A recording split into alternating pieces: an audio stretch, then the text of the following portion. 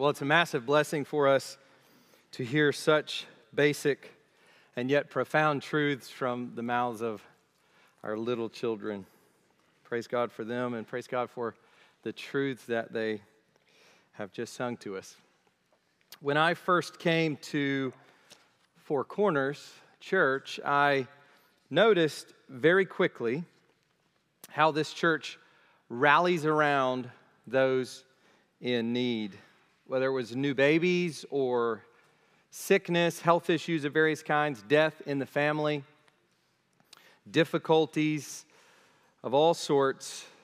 That is exactly what we have seen in the last 48 hours, to echo what Jared said earlier. By God's grace, and I most certainly emphasize that, by God's grace, the people of Four Corners have rallied around those inside and outside of the church who have been affected by this natural disaster, and has been such a blessing to see. And I just want to say, if you are a family that has been affected, I've spoken just with a couple this morning before the service, and things are already really progressing well for them, which is wonderful. But if you are a family who has been affected, we would just say to you as a church to please not be hesitant to ask for more help. We are here to help you, and we want to serve you. We don't always see the needs that need to be addressed or the kind of service that you need. And so don't be embarrassed about asking us for further help, even if you've already received a lot of it. That is what we are as a church. We are a family. We are the people of God here at Four Corners. And it has been a blessing to watch God's grace, as I said before, work through the lives of His people. And as I was thinking about this, I thought of a few verses. First is a very well-known verse, Ephesians chapter 2, verse 10. For we are His workmanship, created in Christ Jesus for good works, which God prepared beforehand that we should walk in them. And so we recognize that we were made for this, or I should say we were remade for this, for good works. But when we carry out these works, we always refer them back to the foreknowledge and predetermined will of God, that He actually prepared every good deed we would ever do. This is incredible. He prepared every good deed we would ever do before the world began, that we would walk in them by His grace. And so none of those good deeds can refer back to ourselves in this kind of self-righteousness, but must always be referred back to the kind grace of God, that He would use us. Another verse is Galatians 6:10. So then, as we have opportunity, let us do good to everyone, and especially to those who are of the household of faith. And that is what we have seen. Those among us and those outside of the church, some believers, some non-believers, but all in need of good works. And then Titus 3:14, and let our people learn to devote themselves to good works so as to help cases of urgent need and not be unfruitful. That verse just really speaks volumes, I think, as we think about that. As Paul was talking to Timothy, he said, look, that's what we ought to be about as Christians, as churches, is good works, devoted to good works as a way of life. Not as an incidental kind of thing, but as a way of life. And I want to say this, some of you may not know Caleb Barker. He recently came on staff as a part-time here at the church to lead our communications effort. And I just want to say publicly that he has done such an incredible job over the last 48 hours, just keeping everyone tied together, opening up lines of communication. At one point, I think there were, innumerable amount of threads coming through on different threads coming through Church Center yesterday. And Caleb was overseeing a lot of that, in addition to being very active the last 2 days in the field, helping folks and do work at people's houses. So just grateful to him in particular, and so many others, but we want to give thanks to God for one another and honor one another, and so I do that. Our passage for this morning is Romans chapter 7, verses 14 to 25. So if you would go ahead and go with me there in your Bibles.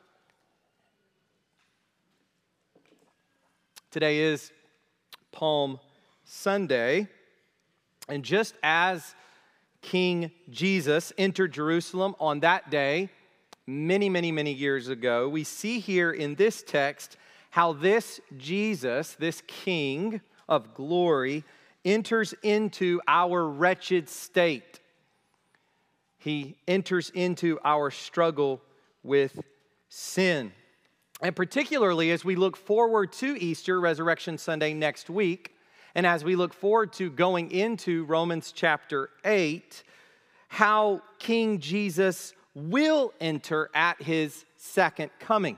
I think that's what's in view, and we'll get there in a moment. I think that's what's in view at the end of Romans 7, when Christ is introduced with these words, as we read in verse 25, "Thanks be to God through Jesus Christ our Lord." Who is the remedy for sin?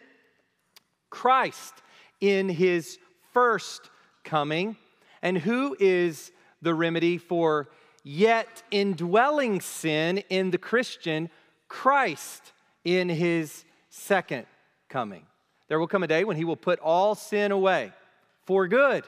All sin. There will be no more sin, not a trace of sin in any heart, in any corner of his created world. Victory through Christ Jesus. We started looking at this text, verses 14 to 25, last week, and we covered only the first paragraph there, verses 14 to 20. Today we'll finish with those latter verses beginning in verse 25. So 21, taking it all the way to the end of the chapter.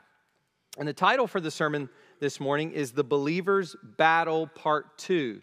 Part 1 last week, Part 2 today. And really, as we go through this large section, we are answering this big question. What's wrong with me? What is wrong with me as you live your life as a Christian, as you go about your daily life as a believer in Jesus Christ, and yet you see sin, you see struggle, you see weakness? What is wrong with me? I think in some way Christians ask this question every day. And if we're being honest with ourselves, and if we are cognizant of ourselves and our surroundings, we ought to ask this question every single day. Because not a day goes by that we don't see and feel our own sinfulness. What's wrong with me?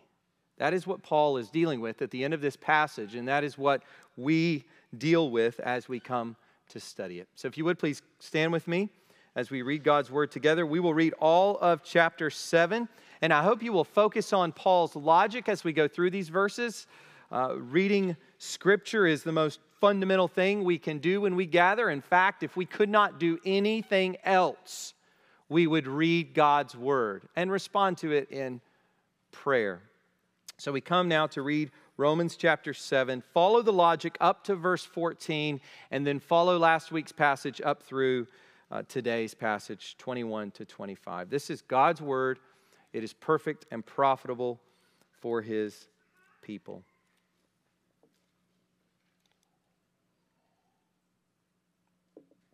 Chapter 7. Or do you not know, brothers? For I am speaking to those who know the law, that the law is binding on a person only as long as he lives. For a married woman is bound by law to her husband while he lives. But if her husband dies, she is released from the law of marriage. Accordingly, she will be called an adulteress if she lives with another man while her husband is alive. But if her husband dies, she is free from that law, and if she marries another man, she is not an adulteress. And here's the main point Paul's getting at, verse 4. Likewise, my brothers, you also have died to the law through the body of Christ, so that you may belong to another, to him who has been raised from the dead, in order that we may bear fruit for God. For while we were living in the flesh, our sinful passions, aroused by the law, were at work in our members to bear fruit for death. That's our old life. Verse 6, but now we are released from the law, having died to that which held us captive, so that we serve in the new way of the Spirit and not in the old way of the written code. Verse 7, what then shall we say? That the law is sin? By no means. Yet if it had not been for the law, I would not have known sin. For I would not have known what it is to covet if the law had not said, you shall not covet. But sin, seizing an opportunity through the commandment, produced in me all kinds of covetousness. For apart from the law, sin lies dead. I was once alive apart from the law, but when the commandment came, sin came alive and I died. The very commandment that promised life proved to be death to me. For sin, seizing an opportunity through the commandment, deceived me and through it killed me. So the law is holy and the commandment is holy and righteous and good. Did that which is good then bring death to me? By no means. It was sin producing death in me through what is good, in order that sin might be shown to be sin, and through the commandment might become sinful beyond measure. And here's our passage for the last couple of weeks. For we know that the law is spiritual, but I am of the flesh, sold under sin. For I do not understand my own actions, for I do not do what I want, but I do the very thing I hate. Now if I do what I do not want, I agree with the law that it is good. So now it is no longer I who do it, but sin that dwells within me. For I know that nothing good dwells in me, that is, in my flesh. For I have the desire to do what is right, but not the ability to carry it out. For I do not do the good I want, but the evil I do not want is what I keep on doing. Now if I do what I do not want, it is no longer I who do it, but sin that dwells within me. There Paul repeats that idea. And then here's our text for today. Verse 21, so I find it to be a law that when I want to do right, evil lies close at hand. For I delight in the law of God in my inner being, but I see in my members another law, waging war against the law of my mind and making me captive to the law of sin that dwells in my members. Wretched man that I am, who will deliver me from this body of death? The cry of every Christian. Verse 25, thanks be to God through Jesus Christ our Lord. So then I myself serve the law of God with my mind, but with my flesh I serve the law of sin. You can go to be seated. Let's pray and ask for God's help as we come to this text. That God would help us to understand it, that God would help us to apply it, that He Himself, by His Spirit, would apply it, that He would convict us of sin, that He would reassure us of His grace, those of us who belong to Him. And any among us today who are not converted, who do not belong to God, that God would be gracious and merciful on this Palm Sunday in drawing unbelievers to trust Christ and be forgiven of their sins. So let's pray that God will do this among us this morning. Heavenly Father, thank you for this time to gather and to sing your praises, to call out to you in prayer, to seek the Lord, to sit under your holy word, to listen to it read, to listen to it preached, to see your glory and our great need from your word. Father, we ask that you would guide us now by your Holy Spirit, that you would help us to see clearly what is here in this text, that we would understand more what your purposes are, what your redemptive purposes are through Christ, that we would see more clearly what your will is for each of us, and that we would be empowered by your Holy Spirit using your word to go out and to live lives that reflect the Lord Jesus Christ. We thank you for your grace in the last couple of days as Christ's likeness has abounded. And Lord, that is a sign of your grace among us, of your Spirit's power among us. What work can any of us do apart from the Spirit's grace? We praise you for that, Lord. And we thank you that you protected those in our congregation. We thank you that you protected this town largely, Lord, and we pray that you would be with those who have suffered greatly the loss of possessions. And Lord, we just ask that you would help the path to recovery and repair to be smooth. We pray for our officials as they oversee that endeavor. Lord, we pray for us as a church in the coming days and weeks that you would guide us to be light for you in this community, that we would be hands and feet, that we would be mouths to speak, as Will reminded us yesterday in that devotional, that we serve not just as those doing charity, but we serve as those who are ambassadors of Christ, who are rejoicing in the gospel and who desire that the rejoicing in the gospel spread in the hearts and minds of people. So Lord, we pray that you'd be with us in the coming days and weeks. We ask this morning now that you would guide us through your word, that this sermon would be clear, that it would be understood by all, and Lord, that we would be changed by your Holy Spirit. We thank you for this time. In Jesus' name, amen. Last week, in verses 14 to 20, we saw the disconnect and the division. Those were our 2 points, the disconnected experience and the divided person. As Christians, there is a disconnect between our willing and our acting. There's a disconnect between will and action, between our desiring and our doing. And this is because, as Paul tells us, this is because of a division within us. So a disconnect between what we want to do and what we actually do, what we don't want to do and what we actually do, a disconnect there. And the reason is because we are divided as people. And that only goes for the Christian. The Christian is divided on the inside, wanting to do the right thing, but finding these obstacles to doing that. Paul lays out two, you can't really say entities, but they are put forward, they are portrayed as entities.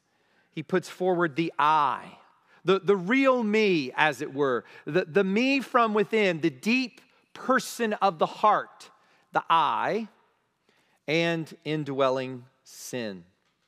These are the two, and within ourselves we experience this division between the two. And this connect and division set up what we're going to look at today in verses 21 to 25. And we have two things to look at today. Number one, we have the conflict, and secondly, the conclusion. So all that we've read up to this point, verses 14 to 20, are really meant to set up what Paul is going to drive home today. And that is the conflict within us, and then he concludes in verses 24 and 25. So let's look first at the conflict. Look with me again at verses 21 to 23.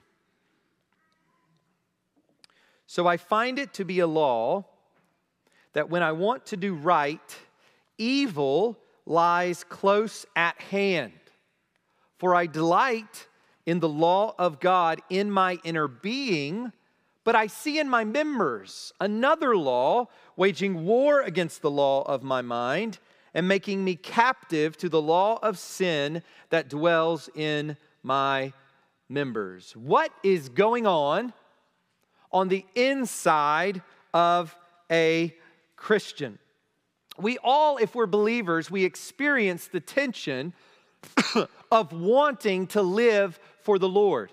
And by the way, you may want to do good deeds of some sort, but if you don't want to live for the Lord, you are not a Christian. No matter what. If you don't want to live for the Lord, to serve the Lord, desire the Lord, then you are not a Christian. But for those of us who are Christians, we experience this tension. We want to live for the Lord, but finding in ourselves that we struggle to do it. We struggle to carry out those things we know we ought to do. Here, Paul explains that the problem is a conflict. There is a conflict within my disconnected and divided self. There is an ongoing conflict within every believer. It does not stop, and it does not let up. It is amazing to hear the testimonies of older people in the Lord, and particularly older Christians who have really lived for the Lord demonstrably throughout their lives. They've shown the fruit of their conversion. They've shown that they belong to Christ, and they have been an instrument of Christ, a vessel in Christ's hand. And to hear them talk of their sinfulness, to hear them talk of their struggles with sin, it never stops. It never lets up. This is the experience of a Christian all the way till death. This is a war that will not end until death or Christ's second coming. And by the way, it's interesting. This is one of the reasons why there is a peace in the heart of a Christian as he or she approaches death. Now, there are a lot of reasons for peace in the heart of a Christian as he or she approaches death. But one of those reasons is because sin will be gone. They will be in the presence of Christ. Disembodied, not ideal, but awaiting the resurrection of their perfected body. Free, though, from this mortal body. Free from sin. This peace that they have as they approach death, knowing more than anything, I am going to see Jesus. I am going to see Christ, and I will not have my sin. You know, as spring gears up and we see the Bermuda grass coming back green, and we hear the birds and we see the butterflies, leaves reappear, we start perhaps thinking about what we're going to be doing in the summer. Start talking with family members and planning trips and vacations that you're going to take. And we all need those times away, those times of vacation away from the daily mundane activities of life, just the daily movement of life. But we need to understand that there are no vacations from this battle. There may be vacations from daily life, from the routines of daily life, but there is no vacation from this ongoing conflict, struggle, battle, war in the heart of every Christian. The two contenders in this ongoing battle have already been identified. They were identified back in verses 16 to 17. I'll read that to you. Now, if I do what I do not want, I agree with the law that it is good. So now it is no longer I who do it, but sin that dwells within me. So we have this conflict between the I and sin that dwells within me. There is the I, the new self, created in Christ Jesus, the new creation described in 2 Corinthians 5:17, the one who loves God's will, agrees with God's law, and hates sin. That is the I, if you're a Christian. That's who you really are. That's who you are deep down inside. That's who you are at the core. Second, there is sin that dwells within me, the remnant of that old self, that old in Adamness, or we could say that in the fleshness that defined every aspect of our condition before Christ. It is truly striking to read the Bible's description of the unsaved person in Ephesians chapter 2, verses 1 to 3. It's a text that we always go back to because really it's one of the most descriptive passages in all of the Bible for explaining what it is like to be an unbeliever. And the unbeliever does not experience it this way because we recognize that the person who is unconverted, who is unsaved, is someone who is deceived and blinded from the truth, from this truth. But this is the description that the Bible gives of a person who is not a Christian, who's not a believer, who has not been reborn, who has not trusted in Jesus Christ, who has not repented of sin. This is what in Adamness looks like. This is what in fleshness looks like. And here's what it says.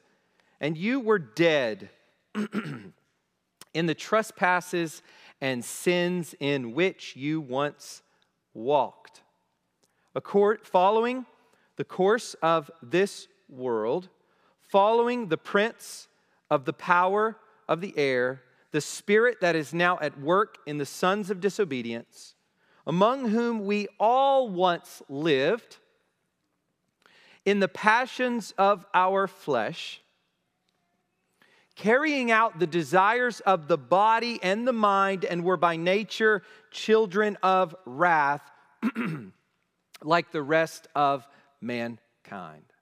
Sons of disobedience, children of wrath, following our own passions and desires, our own lusts for pleasure of whatever sort, following the trends and philosophies of this world, and following Satan himself. That's a description of the unbeliever. And yes, it is true. As Christians, we've seen, as we've been going through the early chapters of Romans, as we have seen, we, praise God, live now on the other side of verse 4.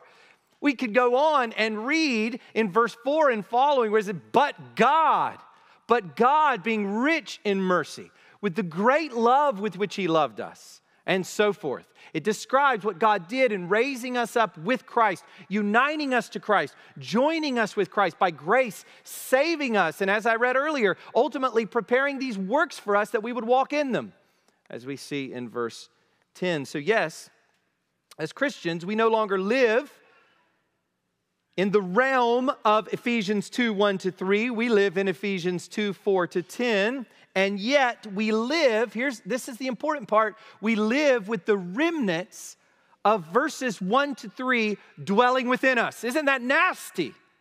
That what I just read in verses 1-3 dwells in you, dwells in me.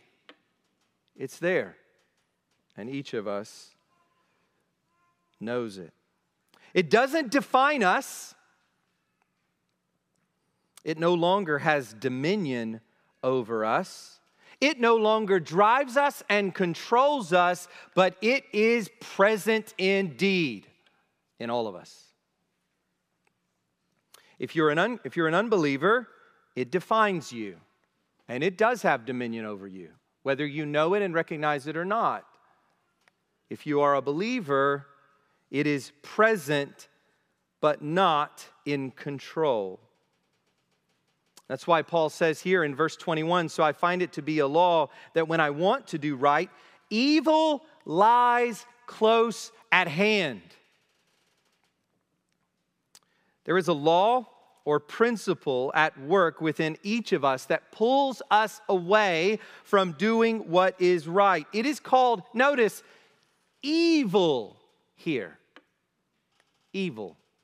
Now, when we think of evil, we typically think of kind of an abstraction. You know, evil is this sort of thing out there. It's an abstract idea. Or maybe if we do make it more concrete, we give this concept, this abstract idea of evil, more concreteness, we will typically attach it to a particularly diabolical person like Hitler, right? He's the quintessential expression of human evil for most people in our society, though there are many others in the world that we could identify in that way. That's what we do. We abstract it out, or we attach it to a particularly evil person. No, those things are true, but evil is present inside of you. Evil. Evil. Not mistakes.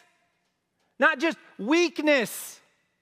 Evil is present in each of you and in my heart. It's present in all of us as believers, even as believers. It's one of the reasons why we are gracious towards those in sin. Remember that you too were at that time, Paul says in Titus chapter 3. He's telling us to be courteous to all people, and he says, remember, you were like them at one point, those unbelievers who are carrying on those wicked acts. We may protest, and we may call evil, evil, but we recognize that every person who commits those evil acts is like us, just like us, apart from the grace of God. And in fact, we see the remnant of that very thing they do in us. Changes the way we relate to our unbelieving friends and family. And it is this principle within us that gives rise to the conflict. And notice it's inside us and not outside of us. This is why James chapter 1, verses 14 to 15 says, but each person is tempted when he is lured and enticed by his own desire. Then desire, when it has conceived, gives birth to sin, and sin, when it is fully grown, brings forth death. The devil made me do it, or what Eve said, well, Eve did say that. Adam blamed it on Eve. It just won't work. The problem is within us. Yes, we are tempted. We have an enemy, and he will be eliminated one day. He will be destroyed. John 17 describes this enemy, and we find him described as Jesus is praying that high priestly prayer on our behalf. We find descriptions of him. We have a real enemy named Satan. The devil, he is a real being. He is an angel that fell. And there are many other angels who fell, called demons. These are devils. And they are real. And they tempt us, and they are our enemies. But the problem is not on the outside. It is our own sinful hearts. It's in us. And even as Christians, it is still in us. On one side of this conflict is the inner being. Notice what Paul says here, the inner being who delights in God's holy law. Verse 22. For I delight in the law of God in my inner being. This is one of the clearest indicators that this passage is talking about the Christian experience. Remember, we talked last week about how some commentators and scholars have said, look, this is a description of an unbeliever because of certain aspects, and we talked about that last week. I won't rehash that now. But then other aspects make clear that this is talking about a believer. And how in the world can we say, even those who argue that this passage is referring to an unbeliever's experience, even they say that this is a pretty significant point. Verse 22, how can an unbeliever be one who delights in the law of God in the inner being? This delight in God's law, His will, the expression of His character, is found only in the righteous, those who are known by God. When we read Psalm 1, for example, as Jared did earlier, we see that it distinguishes. What's the difference between the righteous and the wicked in Psalm 1? The difference between the righteous who are like trees that bear fruit and the wicked who are like chaff that the wind drives away. The difference is that the Psalm 1 person does not walk in the way of the wicked or stand in the way of sinners or sit in the seat of scoffers. But what? There's the contrast. What's the difference between them and this person? He delights in the law of the Lord, and on His law he meditates day and night. This is a person later described as righteous. It is a person later described as one who is known by God, for the Lord knows the way of the righteous, but the way of the wicked will perish. So we see, when we come to this verse, for I delight in the law of God in my inner being, cannot be referring to an unbeliever. And this inner being that Paul speaks of, this spiritually alive self, belongs only to the Christian. Listen to these two verses where we see this pop up elsewhere in the New Testament. 2 Corinthians 4:16, so we do not lose heart, though our outer self is wasting away, our inner self is being renewed day by day. This whole category of inner self, of inner being, is something that is entirely Christian. That we are undone, we are in Adam, God saves us, and now we have an inner self, an inner being devoted to the Lord. And as we see here, it's being renewed day by day. Again, Ephesians 3:16, that according to the riches of his glory, he may grant you to be strengthened with power through his Spirit. Where? In your inner being. This is where it happens. So that's one side of the conflict, but there's another side. On the other side, we have what Paul describes in verse 23. Look with me there. Verse 23, but I see in my members another law, waging war against the law of my mind and making me captive to the law of sin that dwells in my members. Though we are no longer enslaved to sin, and we're not as Christians, sin can nonetheless capture us by taking hold of our bodily members, from our brains to our fingers, from our tongues to our toes, from in to out, from top to bottom. This bodily existence, this embodied existence that we have. Sin can take and capture us in that. Sin assaults us, and it captures us from within.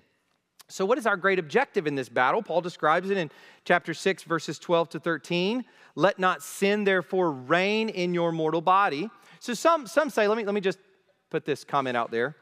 Some say, well, this has to be referring to an unbeliever because we're not enslaved to sin anymore as Christians. And so any notion in this text that there's somehow sin is capturing us or enslaving us, we're sold under sin, as we saw earlier, verse 14, any idea like that is foreign to the Christian experience. So this can't be describing a Christian. But remember, back in chapter 6, when Paul was describing the fact that we are no longer enslaved to sin, that we are no longer under sin, he says things like this. Let not sin, therefore, reign in your mortal body to make you obey its passions. In other words, you can fall into that, right? You may not be enslaved to sin, but there are times when you can let sin reign in your mortal body to make you obey its passions. That's when it captures you. Do not present your members to sin as instruments for unrighteousness. That implies you can present them as instruments or weapons for unrighteousness, but present yourselves to God as those who have been brought from death to life, and your members to God as instruments for righteousness. And in order to do this, I mean, this sounds so great, right? We come to church, we hear, present your members to God as instruments for righteousness. All right, I'm going to do that. I'm going to do that. I'm going to do that on the drive home. I'm going to do that when I get home. I'm going to do that this afternoon when I meet this person. I'm going to do that when I make that difficult phone call later today. I'm going to do that tonight when on my trip away, I'm staying in a hotel away from my family. I'm going to do that tomorrow when I'm interacting with someone in my family who is kind of difficult to get along with, and so forth. I'm going to present my members to God as instruments for righteousness. Okay. And then we don't. And then we don't, right? We're geared up, but we don't. What's the problem? In order to do this, we need, as Ephesians 3:16 says, to be strengthened with power through the Spirit. The Holy Spirit. You know, the Holy Spirit in charismatic circles gets a lot of attention for ecstatic experiences. This is what the Holy Spirit does. The emphasis is not on ecstatic experiences. It is in being strengthened with power through the Spirit in the inner being to kill sin. That's the work of the Holy Spirit of God. not outlandish experiences. And we need, as Ephesians chapter 6, verse 10 says, to be strong in the Lord and in the strength of His might. It's Christ's might. Christ is mighty against sin. He conquered it every second in His perfection. And He conquered it at the cross. He said, as I told our son when he was 2 repeatedly, He said, no devil. Jesus said, no devil, every time. We need that might. We need that strength in us. And that only happens by the Spirit of Christ, who in us works this sin-hating, sin-killing, sin-destroying strength. And this is why Jesus says in John 15:5, apart from me, you can do nothing. All your resolutions, all your type A discipline, whatever, in ruins at the end of the day. You don't think that the devil can handle your motivation and discipline? He's been knocking that over for thousands of years. For millennia, he's been crushing self-reliant, disciplined people under their own sin and laughing. We need Christ. Apart from Him, we can do nothing. Apart from Him, we fall every time. As long as we live in this fallen world, in these mortal bodies, with this indwelling sin, we are in an intense battle. And that leads Paul to the following conclusions. This is where we'll finish up today. The conclusion in verses 24 to 25. Look with me there.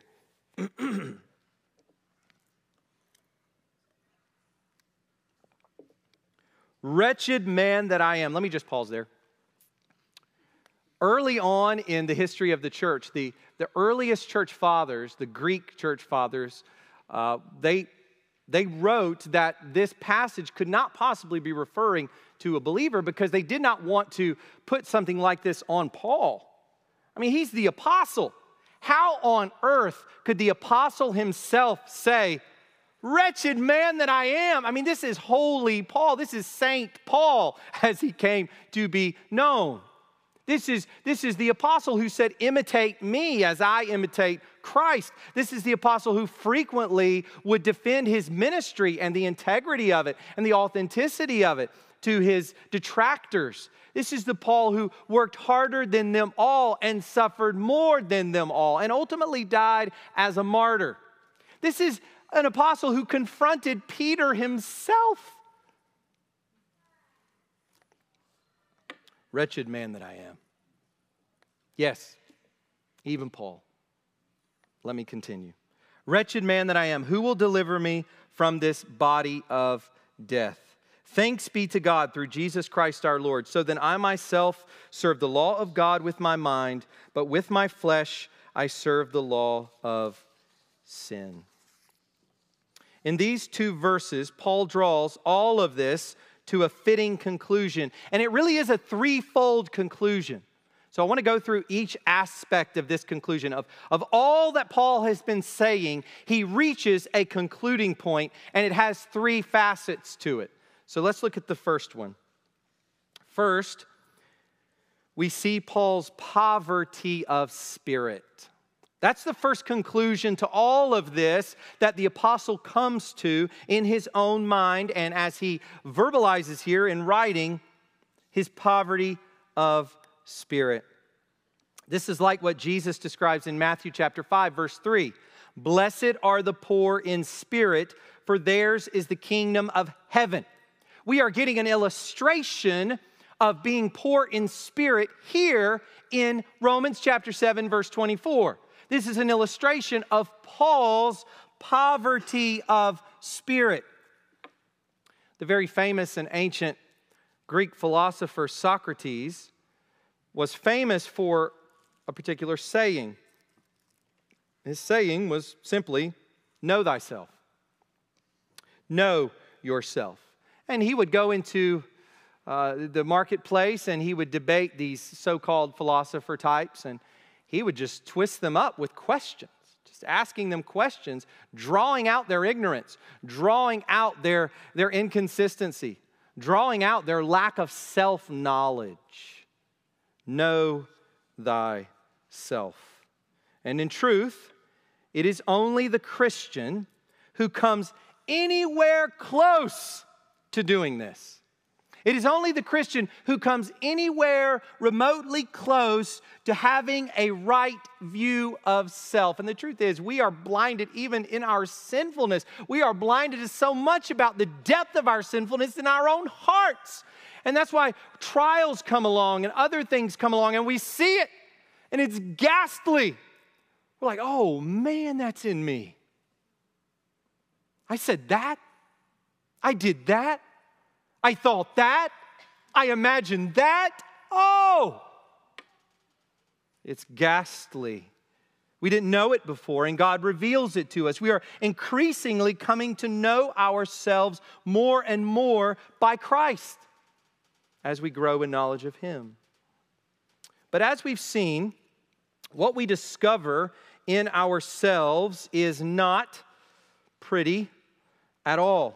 As we come to know ourselves more and more, what we find is, yes, although we are remade, indwelt by the Spirit, being conformed to the image of Christ, all the while, what's been described up to this point is at work in us. And it was at work in Paul. It battles and takes us captive. That is why Paul says, "Wretched man that I am." Despite all of his sanctification, despite all of the service he had done for the Lord, despite all of the epistles he had written to establish the church of Jesus Christ around the Mediterranean world, wrote more of the New Testament than anybody else. Wretched man that I am. We live a Galatians 5:17 life. For the desires of the flesh are against the Spirit, and the desires of the Spirit are against the flesh, for these are opposed to each other to keep you from doing the things you want to do. Paul lived that. Galatians 5:17. You live that. I live that. We all do. So what is the conclusion? This heart cry of self-knowledge and poverty of spirit. Again, wretched man that I am, who will deliver me from this body of death? And of course, this paves the way for the second part of Paul's conclusion. So that's the first aspect of his conclusion in these verses, is the poverty of spirit, that self-realization of sinfulness and need. The second aspect of this conclusion is his longing for Christ's return. Look at verse 25. Thanks be to God through Jesus Christ our Lord. Now, how do we know from right here, from this portion, how do we know that Paul is referring to Christ's return? I mean, is that being imported into the text? We don't see anything about Christ coming back in the clouds or any reference to that. Why am I saying that the emphasis here, when Paul celebrates Christ out of this wretchedness, why am I saying that he is referring to Christ's return? Well, there's a couple reasons, but first, there's this future tense verb. Notice, who will deliver me from this body of death? The experience of Paul that was just described is still his experience. Christ has come, he has died, he has been raised, he has been enthroned and seated at the right hand of the Father. He reigns from heaven, and yet Paul is experiencing all of this. What's he waiting on? Hasn't Christ already done it? Yes, and that's why he delights in the law of God in his inner being. That's why he can say what he says in this verse, thanks be to God through Jesus Christ our Lord. But what has begun has not been consummated yet. And that is why Paul is looking forward to Christ's second coming. Who will deliver me from this body of death? And then he thanks God for Christ. In other words, who will make it to where I no longer live like this in a divided self? Who's going to stop this? In a fierce battle that rages within, who will deliver me from this condition I've just been describing? That's what Paul cries out at the beginning of this verse. And in addition to the future tense of the verb, there's the context in Romans 8, where we're headed. It's pretty neat that we're coming up to Romans 8, verse 1, right on Easter Sunday. I thought you think about when you come up to a passage, where when you come up to something like Easter or Christmas, you think, well, we're going to go here or go there, and you think about that in advance. But it's amazing that we're going to be right here in Romans 8, all of this about the resurrection. But verses 10 to 11 in Romans 8 says, but if Christ is in you, although the body is dead because of sin, notice Paul's describing a Christian. If Christ is in you, although the body is dead because of sin, the spirit is life because of righteousness. And listen, if the spirit of him who raised Jesus from the dead dwells in you, he who raised Christ Jesus from the dead will also give life to your mortal bodies through his spirit who dwells in you. That's looking forward. These mortal bodies are dead, but one day they're going to have life and they're going to be life. We will see Christ with our very eyes. We will praise him with these lips and tongues and mouths. We will serve him eternally with these feet and hands. But they will be remade. And then in verse 23 of chapter 8, and not only the creation, Paul is talking about the restoration of the created order. That's fitting in light of a recent tornado. Not only the creation, but we ourselves who have the first fruits of the Spirit groan inwardly as we wait eagerly for adoption as sons, the redemption of our bodies. Now that's fascinating because Paul seems to split adoption into two categories. Are we adopted? Yes and no. Yes, we've been adopted. We have the Holy Spirit in us. We cry, Abba, Father. We are adopted children of God. And yet Paul can say in Romans 8 that we are waiting eagerly for adoption as sons. What's he talking about there? Well, he tells us the redemption of our bodies. Our adoption by God is not complete until that part is accomplished. Right now we are experiencing in our inner being the first part of that adoption as sons. The second part will come with the redemption of our bodies at the end of time. Next week, as I've said, is Easter, Resurrection Sunday. What are we celebrating next week? The resurrection of Jesus Christ from the dead. But this is not merely an event in history that roots our faith. And maybe you think about the resurrection that way. An event in history that roots our faith. And so, you've read several books on the apologetics of the resurrection, which is great. And in fact, a couple of years ago, we looked at 1 Corinthians 15, and we looked at that evidential aspect to it. It is the significant event in the history of the universe that does, in fact, root our faith. But it's more than that. It is also a source of celebration for us because of what it means for our bodies, because of what it means for our future existence with God. The resurrection is the central event of the universe that happened in space and time. It is the basis for our faith, and it is also the basis for our future hope. That we will, one day, like Christ, be raised. His resurrection ensures that one day there will be an end to indwelling sin. There will be an end to this conflict that we just discussed. 1 Corinthians 15:53 says, for this perishable body must put on the imperishable, and this mortal body must put on immortality. That's what's coming. And then in verses 56 to 57 of 1 Corinthians 15, he says, the sting of death is sin, and the power of sin is the law. But thanks be to God who gives us the victory through our Lord Jesus Christ. That's exactly what Paul's saying in this verse for us today. Romans 7, verse 24, I think is echoing what Paul also says in 1 Corinthians 15:57. So that's the second aspect of it. The first is that poverty of spirit. The second is that anticipation of Christ's return when indwelling sin will be put away. And finally, as we finish up this morning, we come to the third part of Paul's conclusion. As long as we carry around these mortal bodies, we must live in the Spirit. We must live in the Spirit. It is the only hope for a thriving, flourishing Christian life.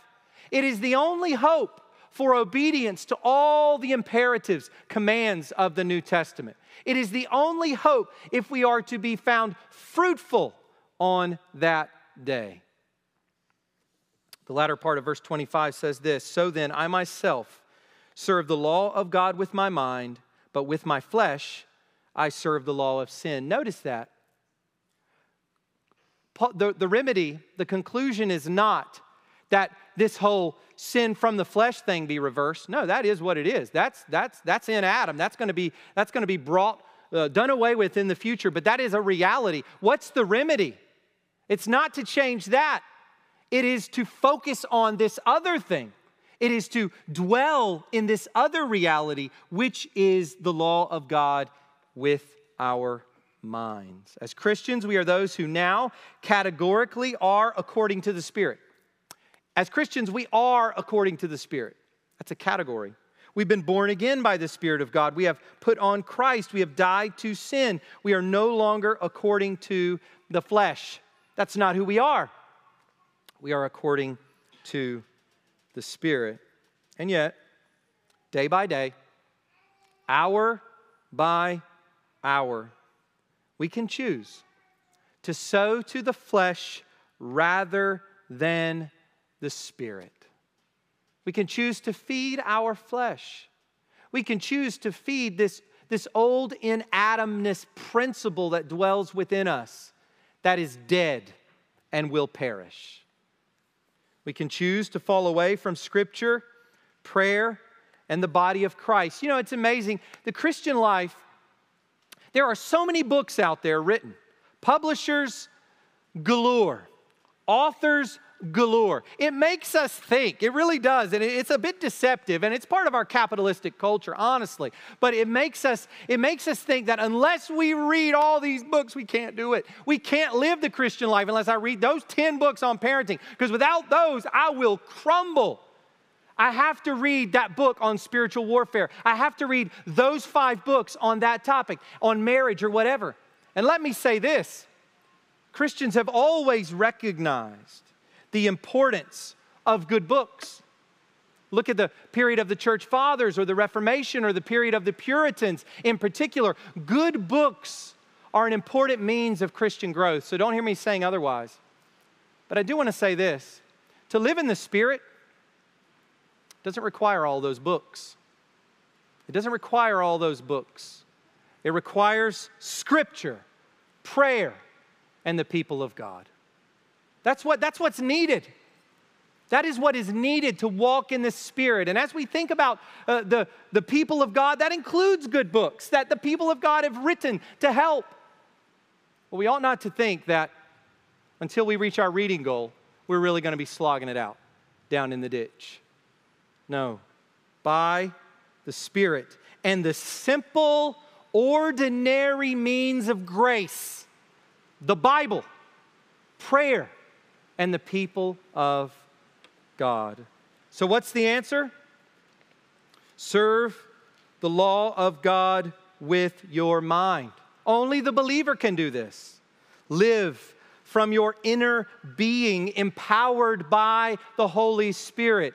And do not present your members ever, not even a finger, to the flesh, to sin. Do not present your eyes, not even a second glance, and avoid the first if possible. Present not your members to sin. That is how the flesh becomes stronger in us. Live from the inner being, empowered by the Holy Spirit, immersed in the sanctifying Word of God, praying the Scriptures, singing and making melody in our hearts to God, to one another, before one another, in this harmonious celebration of God's grace. Be filled with the Spirit. Galatians chapter 5, verse 16. I end where I did last week as well. But I say, walk by the Spirit, and you will not gratify the desires of the flesh. Let's pray. Father, thank you for your word this morning. Thank you for reminding us of who we are, humbling us, and thank you for showing us that even in this life there is hope through our Lord Jesus Christ by the power of the Spirit to live fruitful lives. And even as we've seen in the last 48 hours, we've seen the work in the Spirit done in your name, God. We praise you for that. That comes by your Spirit. And Lord, we look forward to that day when we will be raised with new bodies and not a trace of sin will be found. Mortal bodies put away, and we will live forever with Jesus. We will be like him. We will see him, and we will be like him. We praise you, God. And I ask, Father, this morning that if there is any among us who is not a Christian, Lord, that they would consider these words today. Turn from sin. Turn from self-reliance. Turn from worldliness. And turn to Jesus Christ for the forgiveness of sins and eternal life. Thank you, Lord, for the picture of these gospel realities that we get this morning through the Lord's Supper. Would you bless this time? In Jesus' name, amen. If you'll be